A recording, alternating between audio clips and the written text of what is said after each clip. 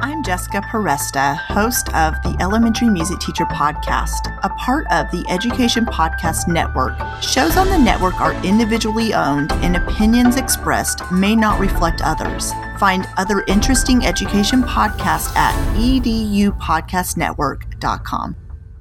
Hey, welcome back. Steve here.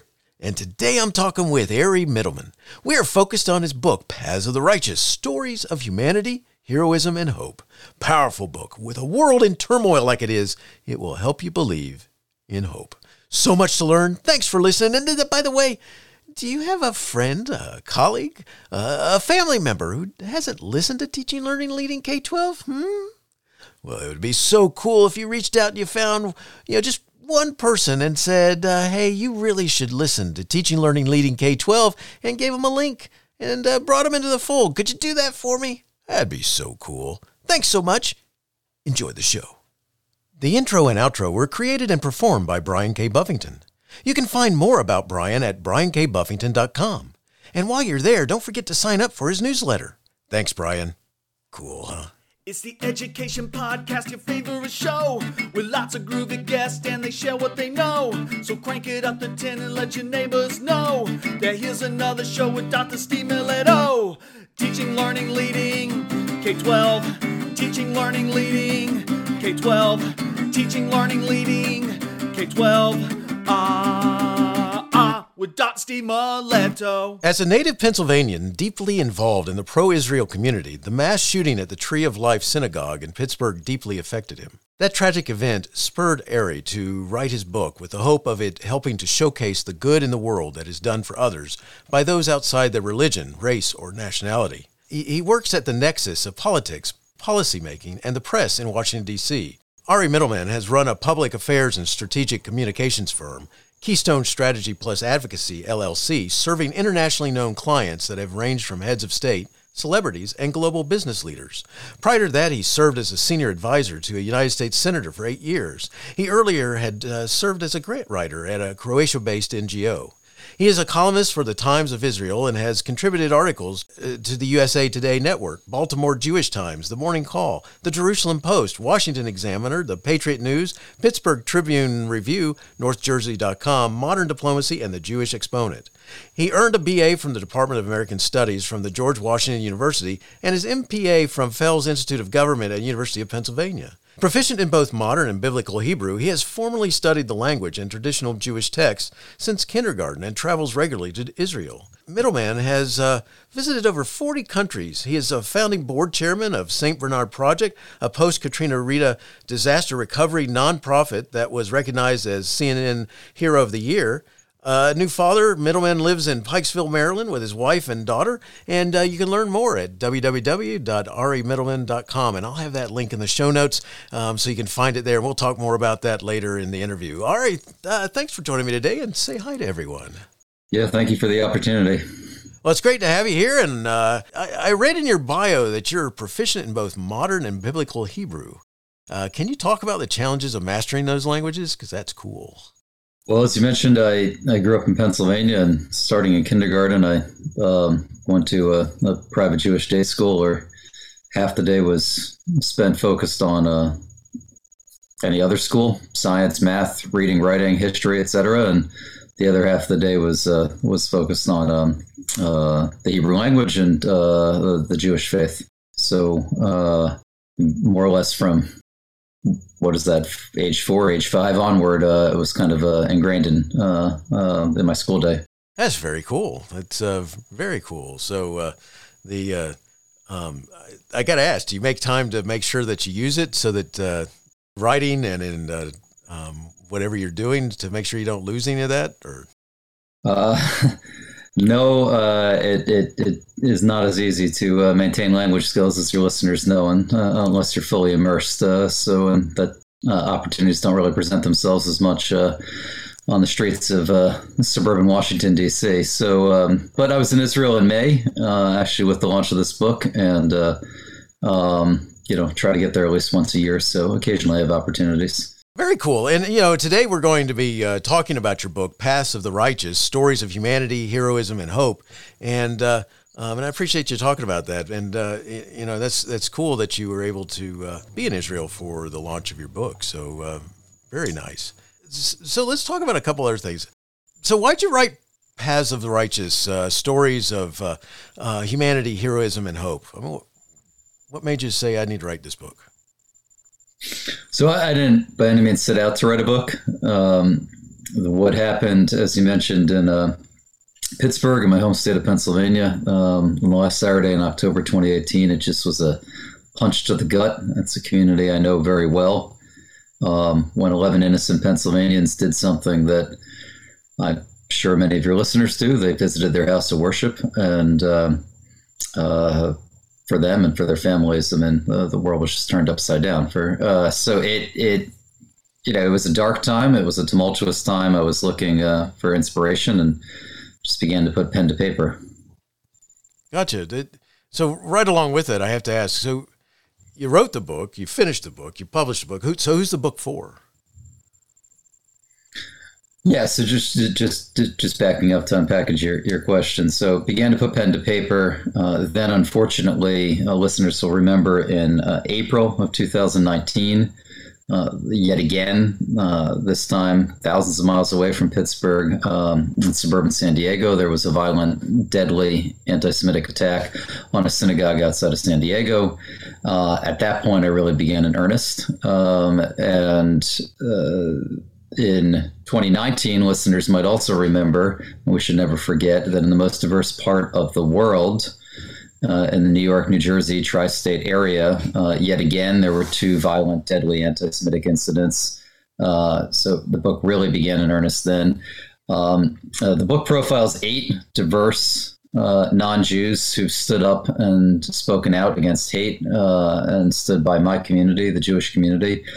And each of them gave me their time. So those interviews with them were, in person, but also in Zoom, as we made our way into 2020 and the pandemic. And I'll answer your question in a moment, Steve, just giving listeners the full perspective. And then the book was launched in February of this year of 2022. With Geffen Publishing in Jerusalem, which is the oldest and largest publishing house in Israel. The audience, I've been quite surprised. I mean, we've had events from Arizona to Delaware and places in between, largely with the organized Jewish community, but we've had a lot of feedback from the various churches that have a deep connection to the Holy Land, and then also just folks I would never expect. So, for example, I profile a Croatian medical doctor, and much to my surprise, the Croatian government translated the book, and there was a very large launch in May, and apparently people are reading it on the beaches of Croatia as your listeners listen to this. So that's cool. That's awesome. So congrats on that. That's means you got people. You're getting people's attention, I guess, is my point. I think that's awesome. So. Good stuff. So in your, the title of your book is Paths of the Righteous. So who's a righteous person? What is it? What do you mean by that? So as I mentioned, the book profiles 8 diverse non-Jews, some from the United States, some from abroad, 4 men, 4 women. Each of them in recent years has done what unfortunately too many people don't do. It's very easy to put our head down, to look the other way when we see hate and bigotry. And throughout history, there's plenty of examples of people being quiet and looking the other way because that's the easy path. The folks who stand up and speak out, it most often is not the lucrative path. It's not the easiest path, but each in their own way, these individuals, they inspired me, and more importantly, they're inspiring their peers because that's what they're doing. They're standing up and speaking out in the face of injustice. Gotcha.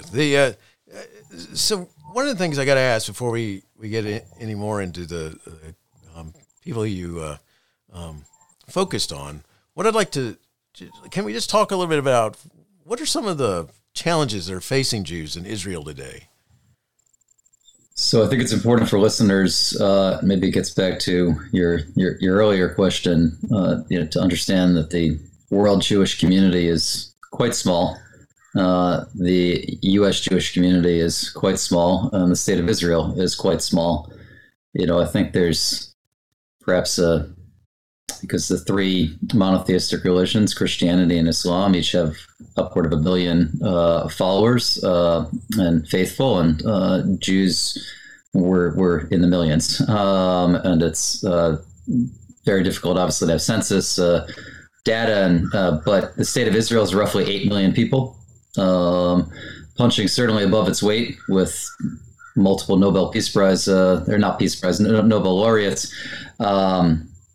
But in this country, there's often, unfortunately, you see all sorts of anti-Semitic rhetoric, assuming just because there's been throughout history Supreme Court justices that are Jewish, and there's been U.S. senators and members of Congress that are Jewish, and CEOs that are Jewish, that, oh my gosh, this must be half of American society, and that's not the case. So to answer your question, look, it's been, as I said, don't take my word for it. This is the FBI crime data, but the incidents that are happening, unfortunately, in cities large and small, violent, or I don't want to minimize, graffiti and everything in between, have been quite difficult. And then, unfortunately, in Europe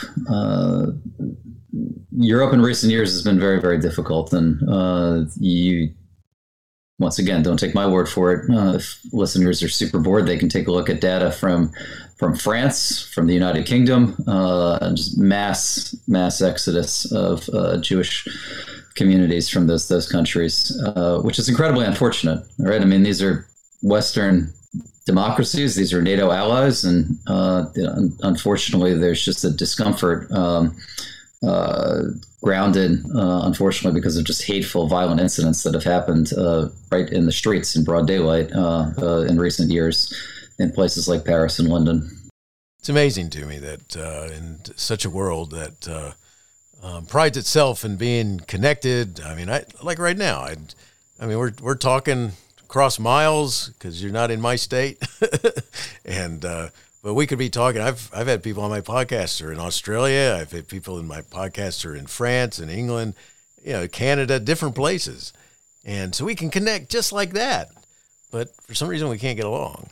Yeah, as I mentioned, I'm originally from Pennsylvania, and I used to joke that Betsy Ross and Ben Franklin were my neighbors because I had a condo in Old City, Philadelphia, and literally around the corner was her house and his grave. And why do I mention this? Because our nation is approaching its 250th birthday.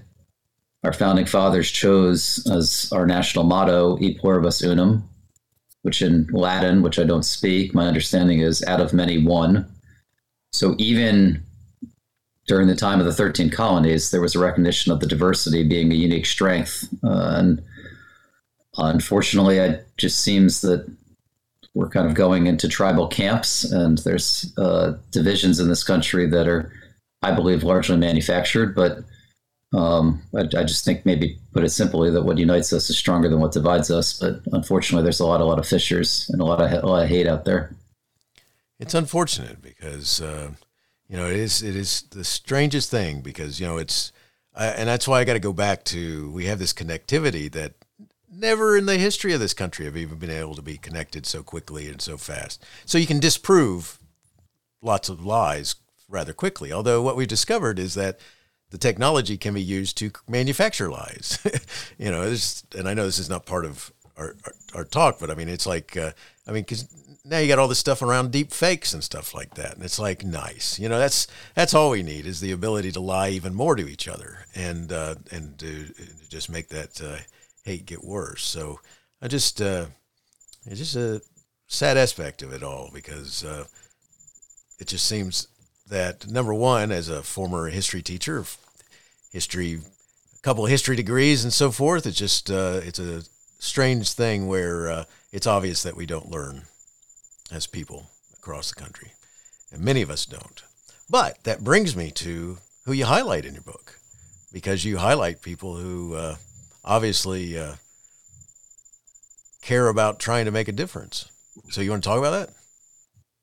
Sure. Yeah, happy to. As I mentioned, man, there are 8 diverse individuals. I'm not sure if you want to go through each and every one of them. But what I will say, because this happens in every conversation, and as I mentioned, we've been fortunate to have events all around the country, and is I'm not going to single out one, because that's like asking a teacher. I'm not a teacher who his favorite student is, and I'm not going to do that. So, gotcha. Sorry, I'm only laughing because that's I have people say that a lot. Oh, come on, don't ask me to tell you my favorite one. So let's talk about it. A couple of them. How about that? You want me to choose one for you? If we do it that way, Steve, then I'm not picking one that's particular. Because look, once again, I'm just super grateful that each of these individuals is in the trenches, largely unheralded, out of the headlines, cool. Just doing very meaningful work. And on a personal level, I'm grateful that they gave me their most valuable resource, which is their time. And our conversations were philosophical and personal and everything in between. And, in some instances, they've been super generous, and we've done events together around the country. So happy to have a conversation about any of them, and would encourage listeners to do their own homework, and certainly to pick up a copy of the book. So very cool. So you got to talk about, because just like you were talking about, the Croatia has translated the book. The government has translated the book to make it available. I mean, you've got one of the people that you highlight is a Latino who convinced the Guatemalan government to open an embassy in Jerusalem. Now, that's a huge deal. So tell us about that one. So Gloria Garces and her family, they were very much adamant that this was a family affair. They split their time between Miami and Guatemala, and they are deeply spiritual folks, and they are not at all political, certainly not diplomats, but they just had this idea that literally they had an idea as they heard that the United States was in the process of moving our embassy from Tel Aviv to Jerusalem. We can go into the symbolism and the importance of that. They said that Guatemala should do that as well. And the hope was that Guatemala would be the first country in the world and beat the United States to do that. There's a deep history going back to the founding of the modern state of Israel in 1948 between Guatemala and Israel. That's easier said than done. That's to just come up with this idea, and even to have meetings in a relatively small country like Guatemala, with senior government officials. Okay, anyone can have meetings if they are tenacious enough and stick-to-itiveness, but to actually have those meetings bear fruit, it's pretty remarkable. And the publisher doesn't like it when I give away each of the chapters, but in frankly, just a few short months, they were able to convince the entire depth and breadth of Guatemalan government to make a fairly consequential geopolitical decision. That's awesome. That's cool. And like you said, there's more to make a decision like that involves quite a bit, and they moved rather quickly and did it.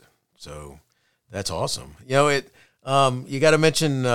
We got all kinds of great stuff here. So how about, since we mentioned Croatia, how about the Croatian doctor? Talk about him. So Dr. Dragan Primorac was studying in this country in Connecticut, pursuing an MD, PhD. Listeners will remember that in the early 90s, the former Yugoslavia was just engulfed in a horrible war. It would have been very easy for him to say, you know what, I'm going to stay in America and become a naturalized citizen and to practice medicine here. Instead, when the war was concluding, he went back. His professors happened to be Jewish, and they pursued something which, frankly, I don't know too much about, but it was the beginning of DNA technology and forensic anthropology, and they did something I just cannot contemplate. They went into the killing fields, I mean, the mass graves of Croatia and Bosnia, using this new technology in the field, really for the first time. And you can imagine academics coming from great American universities being able to actually then practice in the field. And in the process, he learned about something he wasn't taught in socialist Yugoslavia growing up, which was about the horrors of World War II and mass extermination of the Jewish community and, to a degree, other communities in that part of Europe. So you can imagine some very deep conversations with his mentors throughout this process, a very emotional process. And jump ahead to today, I think this isn't me saying it, and folks in Israel, folks in Croatia would say that Croatia and Israel probably have the strongest relationship of any country within the EU. There's just deep ties that all began, once again, not giving it away, but through conversations with those professors there in very, very difficult times on the in the fields of rural Croatia. Very, very cool. One of the things, one of the last ones I want to ask you about has many different symbolic sorts of concept here when you think about people figuring out how to get along and overcome their differences. He has a different skin color than everybody else, and that's our friend who's the Jamaican American who fights the wildfires there in Garza. Can you talk about that just a little bit? So in a lot of ways, his name is Aston Bright. He's a firefighter down in South Florida in Broward County, and in a lot of ways, he really was the no pun intended, the spark that began this book. As I mentioned, 2 weeks after, as I mentioned, there was that horrible, in April 2019, attack outside of San Diego. And 2 weeks after that, Aston, his name's Aston Bright, was doing a speaking program about his work, his volunteer work. He visited Maryland, and I had no interest in attending, but I did because my wife was going, and she's fairly persuasive. And I had no idea what to expect. Frankly, thought I was going to duck out early, but he started talking about how he spends his vacation time putting out wildfires, traveling halfway across the world as a volunteer to put out wildfires that are set by terrorists. And I just said, my gosh, there's people like this that are doing incredibly heroic, meaningful work that are not household names, and I want to get to know him better, and I did. And then I realized in that process that there's folks in my Rolodex or one degree removed that once again, as I was searching for inspiration and just to get me through that darker period, that I said, wow, I just got to sit down with these people, and they were kind enough to take the call. That's awesome. They're a wonderful example of, putting down whatever you're doing and taking up a cause because whatever that reason is. Because, and they have that righteousness that you were talking about. And what it's a great example of is that people coming together to make things better. Can you talk about that just a little bit? How can different people come together and make things work? I think in a small way. Well, look, the easy answer is it's quite doable, right? Right. We live in an incredibly diverse country, and once again, I think this might sound incredibly trivial, but if you're on a morning walk or you're in the mall or what have you, it's easy enough just to smile and nod and not keep your head down. But I just feel like we're unfortunately engulfed in our phones, and I'm guilty of that. But I think once again, as we approach our nation's 250th birthday, we should just try to. This might sound hokey. We should just try to break down silos and get to know someone that is a little bit different than But regardless, in a small way, this book, for example, we had a meaningful event for 3 days in Arizona, where the Arizona Jewish community, they wanted me to come down, but they also wanted the young woman from South Africa to join the discussion. And looking around the audiences, she was the only Black woman there. For that matter, there were no Black men there either. So in a little way, and that's just one of several examples of events that have happened, there's this type of dialogue, and folks realize once again that I think what unites us is much larger than what divides us. It's so powerful because it's like, we should get that message across to a lot, to some who insist on pushing hatred, but it's like, especially because it's like, not sure about other people, but I'm pretty sure a lot of us have many of the same problems, which is paying bills, issues of health, and people within our families, having different health problems, and everything from, we got to figure out how to put food on the table to doing the, whatever it is, and, and having fun along with it. And, because everybody I know likes to have fun at some point, and especially to make the cares go away, whatever those cares are. Yet, there seems to be, in every one of those cases that you brought up, I mean, there's people that created these, went after and created these problems for, in some cases took people's lives for what? And, and it makes no sense. And it makes no sense at all. And it's, what's really cool is that you've highlighted some of these people they got lots of differences, and they come together to try and help deal with it, and I just, it's fascinating because, we have to do something. And, one of the things that leads me to is that, you talk about, in the title of your book, there's the word hope. Why is hope so powerful? Why do we need hope?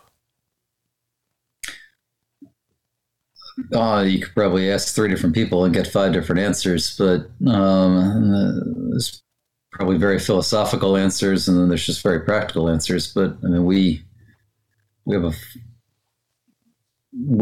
just need to look forward, right? I mean, we can't go backward in time. We can't predict the future, but we just need to remain optimistic. During the writing and the publishing of this book, we had a baby. She was born 3 weeks into the COVID pandemic. Don't recommend going to the hospital 3 weeks into a pandemic when no one at the hospital had any idea about what the future was going to hold. But we were all hopeful, and the only folks at that hospital were COVID patients and expected mothers or mothers in labor, and it just kind of put a lot, as you can imagine, into perspective. She's 2 years old now. She's doing great, 2.5 almost, and it just put a lot into perspective. Congratulations, by the way. And thank you. That's very cool. And talk about a rough time. That would be, nothing personal, but probably just about the worst time that you could have been delivering a baby when they were figuring out what to do. But it's cool. Well, I know you have a lot of educators who listen to this podcast. So we've had a kind of an ongoing debate with friends and colleagues. Having a newborn in 2020, or having a 6-year-old who's trying to do kindergarten or first grade on a Zoom screen in 2020. I'm not going to say worse. I don't mean that word, but what was more memorable? Well, I have an easy answer for you. I'd much rather have a newborn and not trying to deal with what was going on within the virtual world of the classroom, trying to figure out how to make that work with a 6-year-old. Yes, I would tend to agree with you. I mean, we fortunately could just kind of go and push a sleeping baby in a stroller to kill time rather than tell a 6-year-old, you got to log on to your classroom, whatever that means. So, as a side note, I had a neighbor who he worked at home. Right, he worked at a home already before all this stuff happened. He's a computer engineer, and he worked for different companies, and he worked through his house. And once in a while, he went to the office. Primarily, went to the office to escape to escape his family. And what was funny though was early on when I'm there at home because we had shut down, and I'm at the house, and he comes outside, and normally you didn't see him. Except for weekends, you didn't really see him during the day outside because he's inside doing the computer stuff. And I said, "Hey man, what's up?" And he goes, "They're all home." He goes, "I'm not used to this. I gotta get out of the house." And so I thought it was funny. I heard a lot of people talking about that too. Which this need to kind of get out. But that's funny what you were talking about there. Which would be worse? So talk a little bit about. So tell me, just let's take those stories and let's say, how do they help perpetuate hope? The stories in your book. Well, I think for the 8 people that I've profiled in this book, I think that there's thousands and thousands of similar people that are not in the headlines that are doing meaningful work.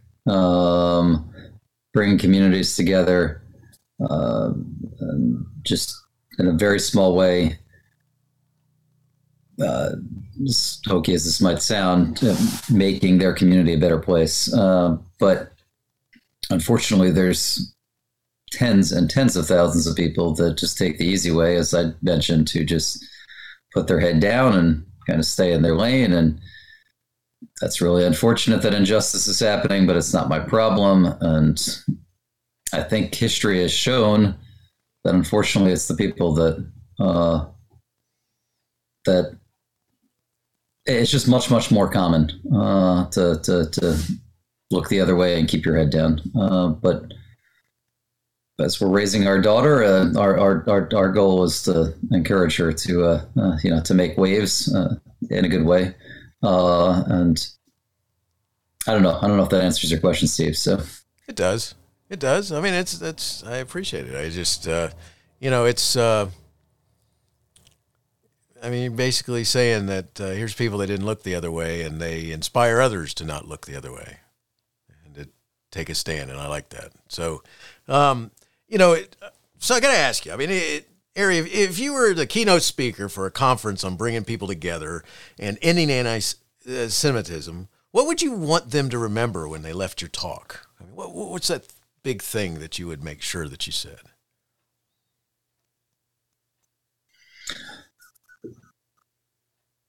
That it is incredibly concerning that as America's approaching its 250th birthday, that there are houses of worship in this country that have armed officers. And I do not understand how synagogues, large and small in this country, in red states, blue states, urban environments, suburban, rural environments, why synagogues need armed officers. But unfortunately, it's quite clear that we do need armed officers, because past too often is prologue. And I don't think that there's any sort of antidote or secret sauce to prevent that, but I would hope that a generation from now, as we're looking at America's maybe 265th birthday or 275th birthday, not a single house of worship in this country, or for that matter, other institutions, community centers, schools, are going to need armed officers. But as I mentioned, this book began when the innocent Pennsylvanians just did something on a Saturday morning that they were doing the previous Saturday and the Saturday before that, and quite similar to, I think, what a lot of your listeners do. They either walked over to their house of worship or they parked their car at their house of worship, and then the entire world turned. It's makes no sense but what you're doing makes a lot of sense. And highlighting people who do care and showing that there are those who care and who take the time to show that they care, that it takes time to do what they did. So, and that's so powerful, because you're saying to the others, look at these people. There's regular people, and they're making a difference, but they're not turning their head or sticking it in the sand. And kudos to you, Ari. No, thank you. Before we close, could you let people know where they could connect and learn more? I'd be happy to. Absolutely. I always like that question, and thank goodness book sales have been doing great, but always welcome listener feedback. So it's arimittleman.com, would have ARIMITTLEMAN.com, would link directly to ways in which people can purchase the book if they so choose. And there's the old-fashioned paperbacks, and then there's the there's the electronic and audio ways of purchasing the book as well. Excellent. And I will have that information in my show notes, so it'll be easy for those who are listening right now to go back and find the information, just to jot it down, as well as all they got to do is look on their phone, because that's where my show notes are. If you're a subscriber in many different many different platforms, including Apple and others, and all they got to do is look in their show notes on their phone. There it is. So it'll link straight to your website. So that'd be cool. Thank you. You're welcome.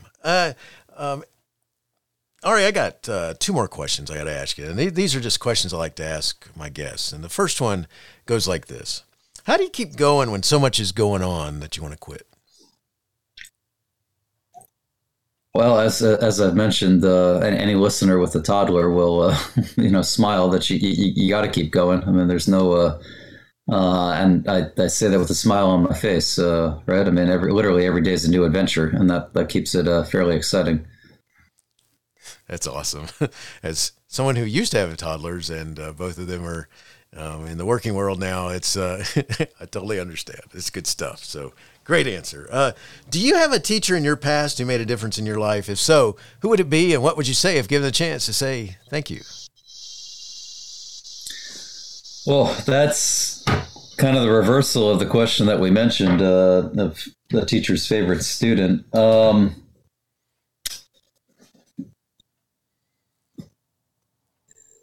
Yeah, so we're working backward. I mean, I was a very bad student as an undergrad. I really didn't take college too seriously. I was doing internships and odd jobs and what have you. But in high school, I had a 11th grade English teacher who was very, very active in the community outside of the classroom. That got me intrigued about the role of a school board, for example. And then in grade school, I just learned actually that my second grade teacher passed away. Saw that news just a few days ago.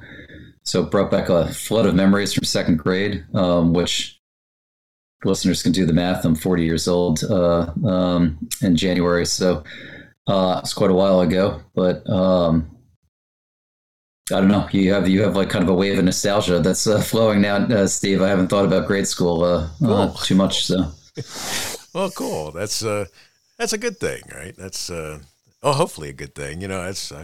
I've had some guests before tell me nope, not that many, but some of them have said nope, and then others have flooded with names, and so. Well, that's. I mean, I don't know who those guests would be, and I don't know what the context is. But across the United States, in districts large and small, my understanding is that there's a shortage, and we desperately need more teachers. And I've always thought that we got to be compensating teachers appropriately, and because I mean they're there, not everyone says, oh, they're not working in the summer, oh, they clock out at 3 p.m. No, I mean it's a 24/7 job, and every teacher I've met now as an adult, I mean, they're pouring their hearts into this. Wealthy districts down through impoverished districts, there's just a passion that keeps there's a spark inside of them that they. I don't know. I'm preaching to the choir, but I often, I'll end with this. I actually often think about, I guess this is what someone does when they're turning 40 and they're thinking, what am I doing the rest of my life? I often think, there's districts out there that want 60-plus-year-old retired folks. This is what I want to do with my twilight years. So I want to get in front of a classroom and roll up my sleeves and be a full-time teacher. So excellent. And I got to tell you, there are plenty of school systems I don't know about your state, but I can tell you that in the state of Georgia that would love to have you. So, so just know that if you decide to make that happen, and I'm sure your own state would do the same. So that's good stuff. All right. I can't thank you enough for talking with me today. Your book, Paths of the Righteous, Stories of Humanity, Heroism, and Hope, is a powerful, mind-adjusting, inspiring read. Wishing the best in all you do. Thank you. Thank you for the opportunity. Hey, you have been listening to Teaching, Learning, Leading K-12, a podcast to help you help kids achieve their dreams. Teaching, Learning, Leading K-12 is a member of the Education Podcast Network. Podcasts for educators, podcasts by educators. Teaching, Learning, Leading K-12 is a member of the podcast network based in Canada called Voice Ed Radio. Voice Ed Radio, your voice is right here.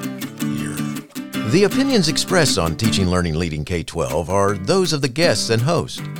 Teaching, Learning, Leading K-12 is intended to share ideas, advice, and suggestions.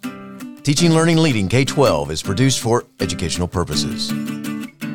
Hey, thanks for listening. It would be awesome if you visited my website at stephenmiletto.com and connected with me, left a review, and listened to more episodes. And by the way, you could also share it with your friends, with your family, and your colleagues. Thanks so much. You're awesome.